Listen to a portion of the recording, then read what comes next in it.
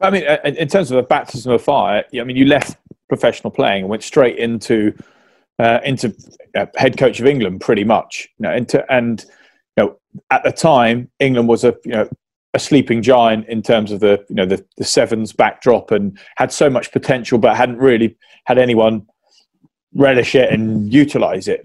How much of a daunting step was that, going into being head coach of England, and what was the kind of strategy or plan that you put in place?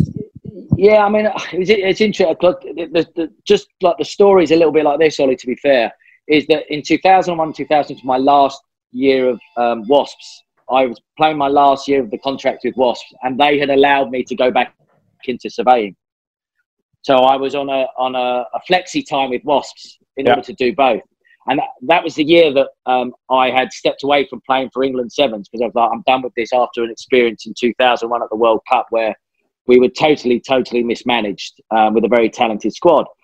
But then there was an opportunity to get involved with England Sevens, and I threw my hat in the ring. But they gave it to Joe Lydon, if you remember, 2001 2.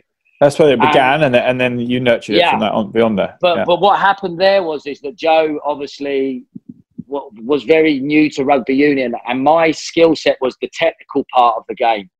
So what I'm saying is there was a gradual introduction to the coaching, alongside, because England had to go to DTZ and get them to say, he's not coming back this year, he's coming back later. Okay. And DTZ agreed and supported me, which was amazing. But my responsibilities at the start were very tight, should I say?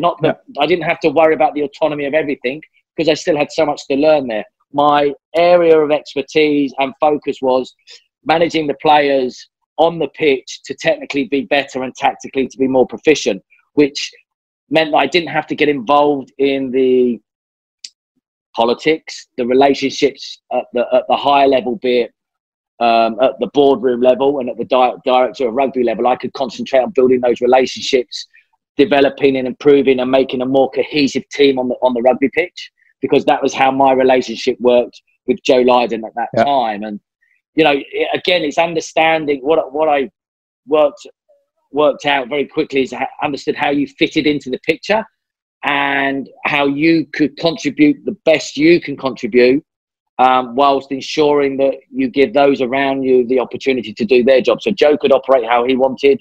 I delivered what he needed, but more importantly, the players had that platform and that consistency and support to allow them to try and get better and improve. And especially when you're managing the clubs, which Joe did at a stakeholder level, I would manage the players at that level so they felt at ease and they knew what was expected of them. So that's how that grew in those first couple of years.